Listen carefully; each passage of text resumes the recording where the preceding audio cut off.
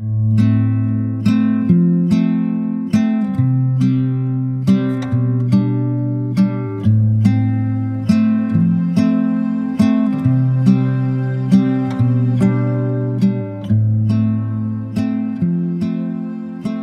is the Sunday Messages podcast from Cedar Valley Unitarian Universalists in Cedar Falls, Iowa, and I'm your host, Kat Bean Hansen. Welcome. We're glad you're here.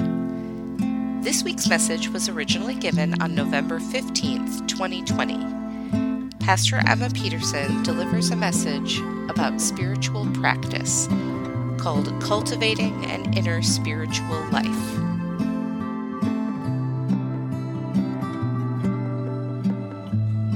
Good morning, everybody.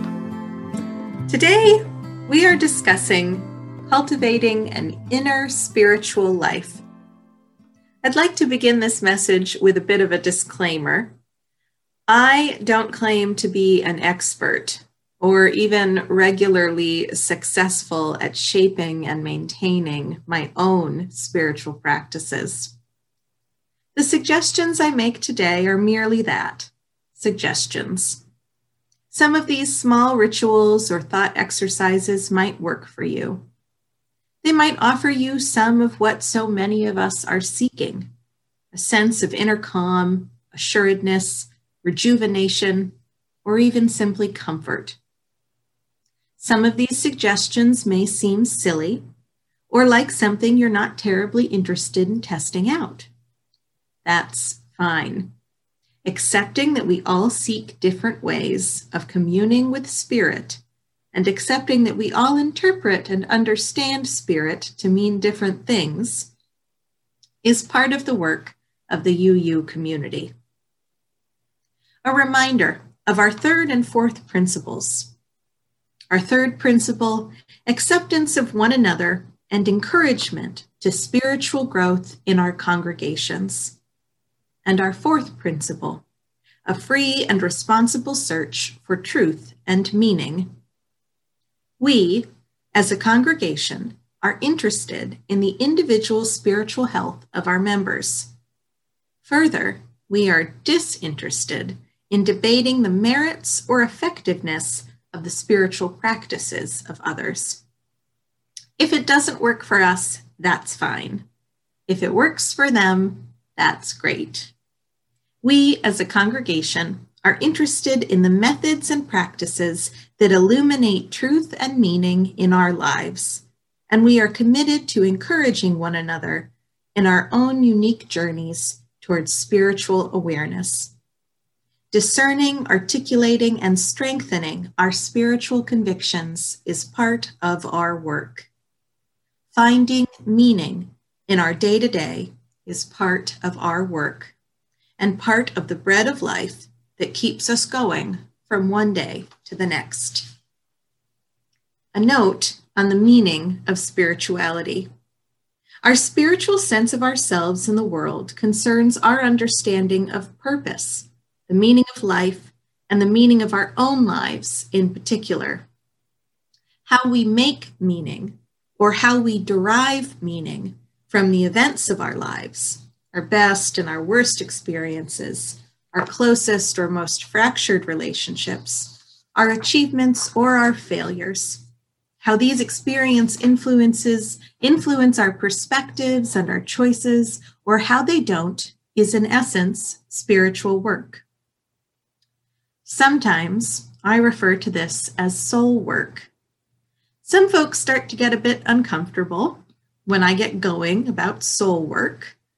Soul work suggests the existence of a soul, and some of you have expressed to me your skepticism that we carry within us an essence or a soul that is separate and eternal beyond our physical bodies.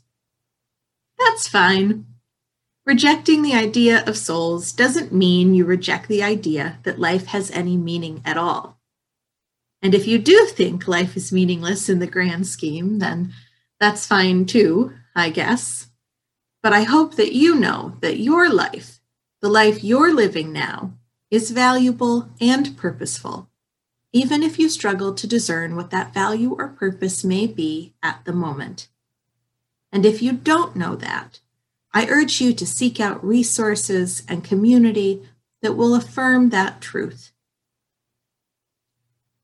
A note on spiritual foundations. Sometimes they get shook.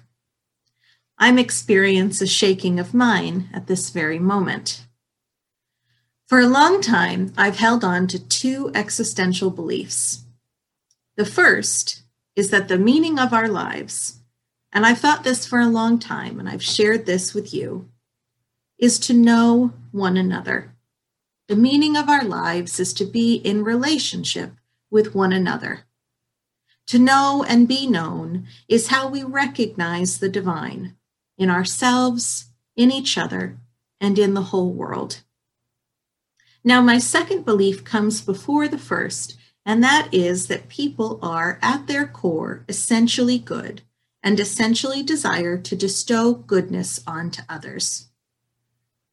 So my two foundational existential beliefs, that people are essentially good and that life is for knowing that life is for knowing one another and helping one another, have become unsettled in these last 9 months.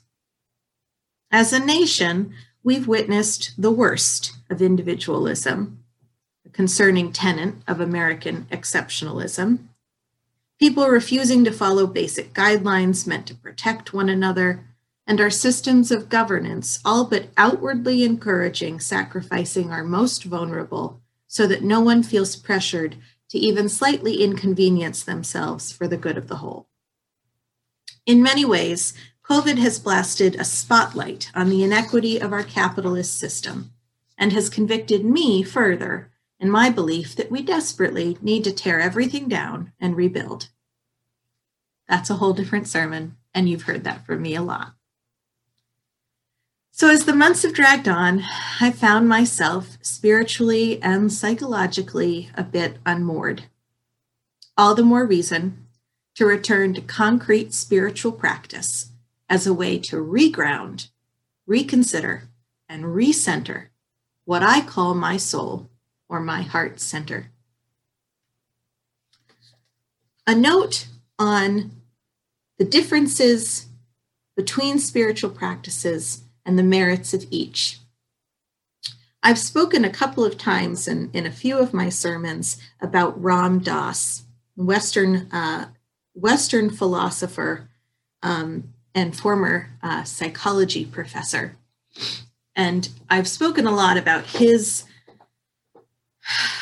ideas about what spiritual practice is, what the purpose of spiritual practice is, and how to cultivate it in our own lives. And I'm concerned that I'm misappropriating the quote. And when I was preparing for this Sunday's message, I couldn't find this exact quote, but I believe that this is Ram Dass quoting Thomas Merton, though I could be wrong. But one of the things that Ram Dass says repeatedly in his recorded conversations is that when you find a spiritual practice that you find is helping you journey closer to the spirit or helping you journey closer to your own heart center, and it works for a long time, and then eventually it stops working, put that spiritual practice down and find another. Ram Dass encourages us not to become overly attached to the practices that we believe center and connect us to our spiritual selves. So, for example, and he uses several examples in his talks, for a long time, meditation was Ram Dass's spiritual practice. And he spent years and years learning how to meditate and cultivating a practice of meditation. And then eventually, meditation no longer worked for him. It no longer connected him to that great I am that he was seeking. And so he put down meditation and he tried something else. In his later life, he became very involved in chanting or singing as a means of spiritual practice. Ram Dass also cautions us not to make the practice itself the spirit. The practice is the avenue to spirit. The practice is not the spirit. So if you find that you have made a token of, for instance, yogic practice or writing practice or prayer practice, and you start to feel like the practice itself is the spirit, then that's also perhaps a warning sign that you need to draw back and try something different. Here's a quote directly from Ram Dass. This is from some of his writing. Most of us are enmeshed in the world, and we get lost very easily in the stuff of life. A daily practice is very useful to keep reminding you, to keep pulling you back and waking you up again, giving you a chance to see how you got lost the day before, and to keep putting what's happening to you in the world back into a spiritual perspective. For instance, I read a little passage in the morning when I wake up. I have books next to my bed, and I'll just pick one up and start the day reading a passage from a holy book or a little quote from a saint, and it will just start me reminding me what the game is all about.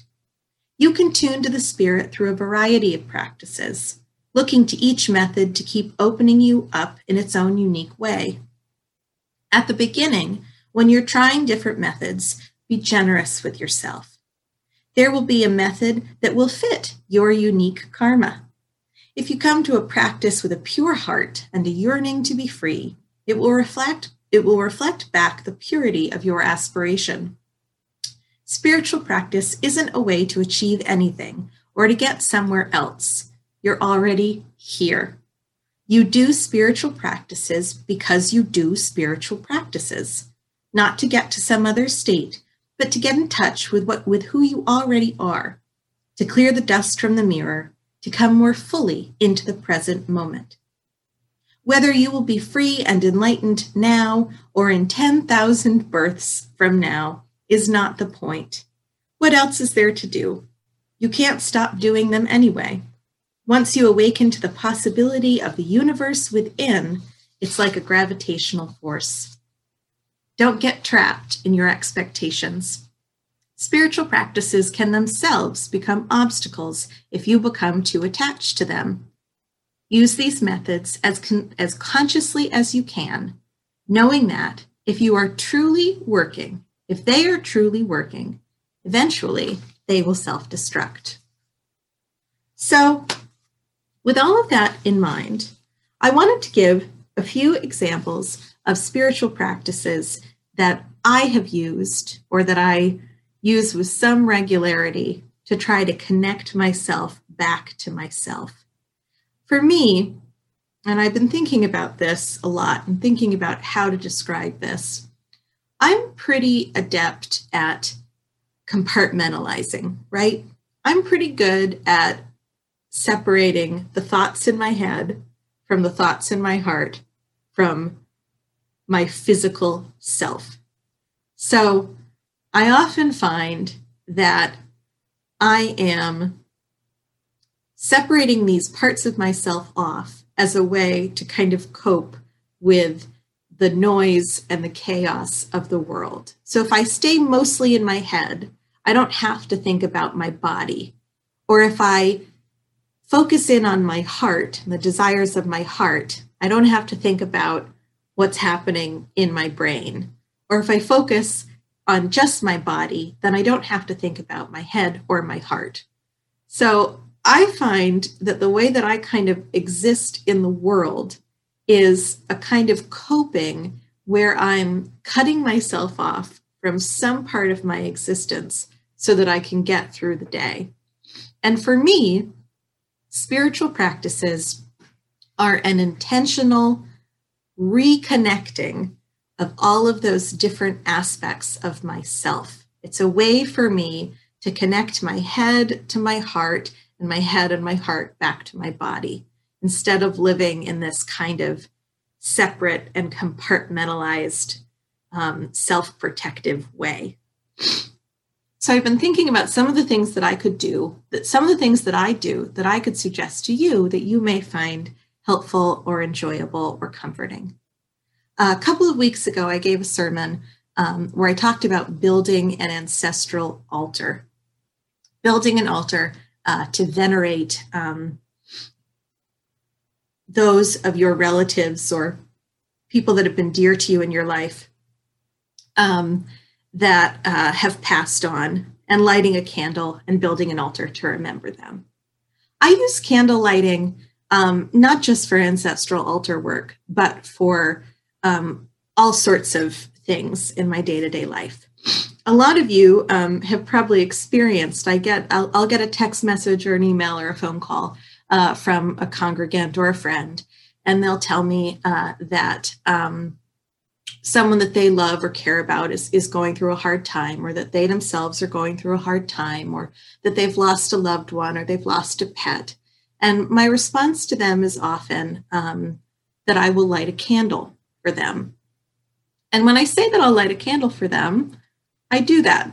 I go and I light a candle. I light a candle and I think about the person that I've been asked to pray for or to think about. And I light that candle and I leave that candle lit for a long time. And every time I glance at that candle, I'm reminded of the person that I'm holding in my heart. And I'm reminded to put out some of that energy into the world, healing energy or loving energy in the direction of that person. I've been thinking also about the 7 principles and the way that the 7 principles for Unitarian Universalists can become sort of separate from our day-to-day life and our day-to-day practice, right? We can isolate the 7 principles into really just sort of lofty philosophical thought and keep them separate from our day-to-day life practice.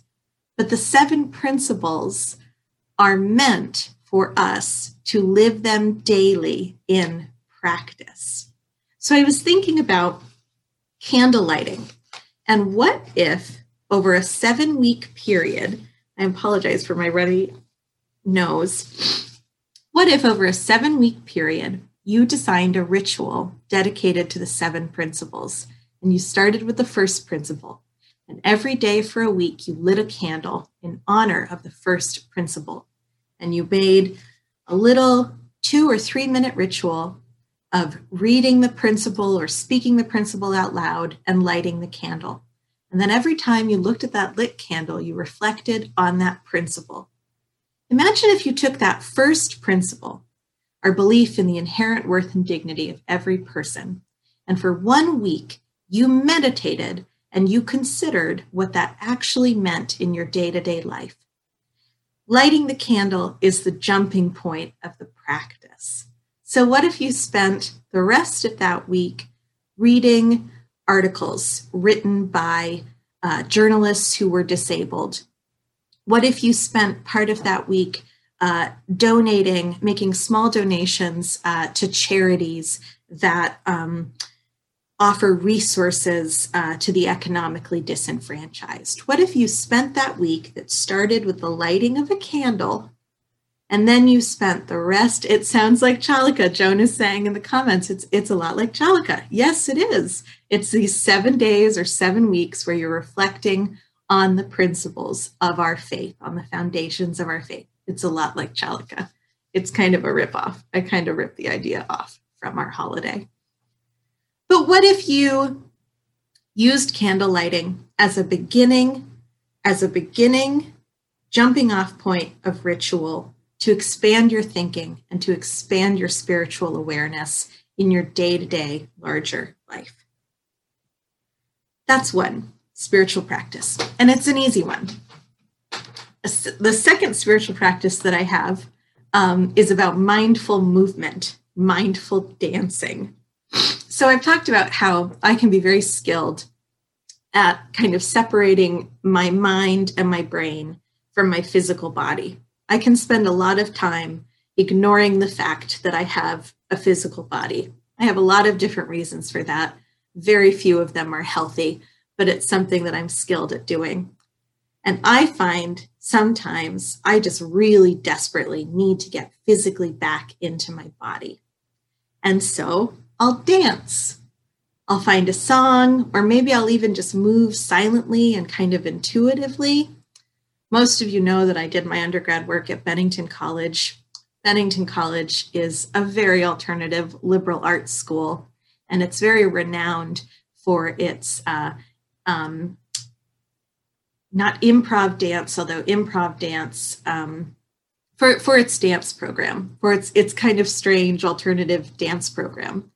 And in so many of the dance classes that I took when I was at Bennington, we would begin the class with a just 5-minute practice of intentional, mindful movement. It was a way to kind of get us back into our bodies, to flow some energy out, to just kind of get yourself centered and ready to dance for the next couple of hours in class.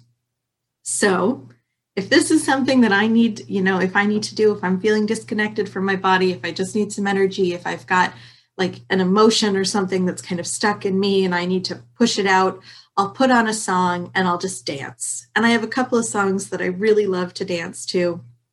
Or maybe I'll just roll out a yoga mat and I'll just kind of very gently and very slowly stretch.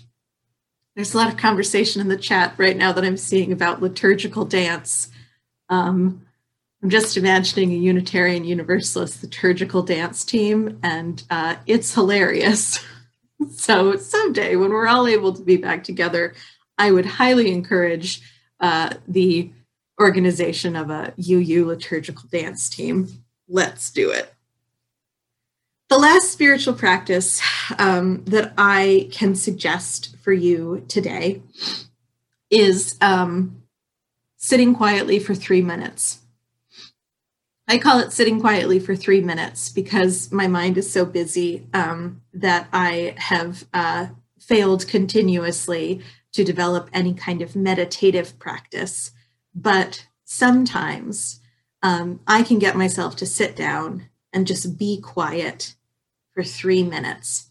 I talk a lot about how when I'm doing something in the house that doesn't require me to be writing or doing office work, I always have a podcast going. I always have something playing to engage my brain. And a big part of the reason that I do that is so I don't have to be alone with my own thoughts. That was brought to my attention a while ago, and it was really kind of astonishing to me that all of this content that I was filling my ears with, where I thought I was like learning and engaging, like doing intellectual work, might actually be because I just can't quite stand silence, because it means that I'll have to focus on what's really in my brain. So sometimes I'll just sit and I'll set a timer. 3 minutes. You can do anything for 3 minutes. I'll just sit for 3 minutes quietly. I'll let the thoughts come and go as they may. I'll breathe. I'll feel whatever I'm feeling in my body or in my heart, and I will just be. And sometimes 3 minutes feels like 3 hours, and sometimes 3 minutes feels like 1 minute. But I often find that after forcing myself to settle and to sit and to be alone with my own thoughts, I come out of those 3 minutes a little bit calmer, a little bit more centered, and a little bit more in touch with my spiritual sense of the world. Those are a few that have worked for me. Jeanette says, give yourself a timeout. That's really very much what it is. I need a timeout. I don't sit in a corner and face the wall, but I might as well. Those are a few things that have worked for me. And I know that I've heard from others who have their own practices, and I'd love for all of you to engage in that conversation through the week. If you have spiritual practices, or if you have things that you've kind of done for a long time that you've never really thought before, oh, maybe this is a spiritual practice. Maybe this is something that I've been doing as a spiritual exercise for a long time and I never knew it. Please share it. The chat has been going crazy during this message. I haven't read all of it. I can only imagine what you've all been talking about, but I've clearly sparked some interest in the discussion. So go ahead and share that on our Facebook group this week. Share it with each other, continue to share it during our coffee hour period after this service, and give yourself this time this week and the weeks going forward to get in touch with your heart center and to find a way to settle and to recenter and to keep on going, to keep on keeping on. Times are tough, beloveds. Times are weird and out of our control and tough. It is so easy to feel adrift and uncentered. So figure out what gets you back to your center and do it consistently as you make your way back to yourself. Thank you for listening to me today. Amen and blessed be.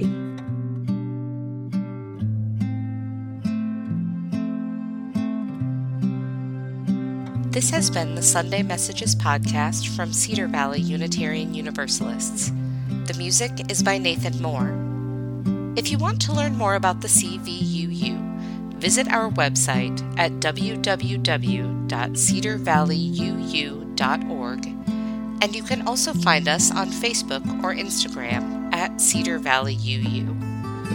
We welcome visitors to attend our online services on Sunday mornings at 10 a.m. Central Time. If you'd like to learn more about joining us for a service, send us an email at cvuupodcast@gmail.com. Thanks for listening.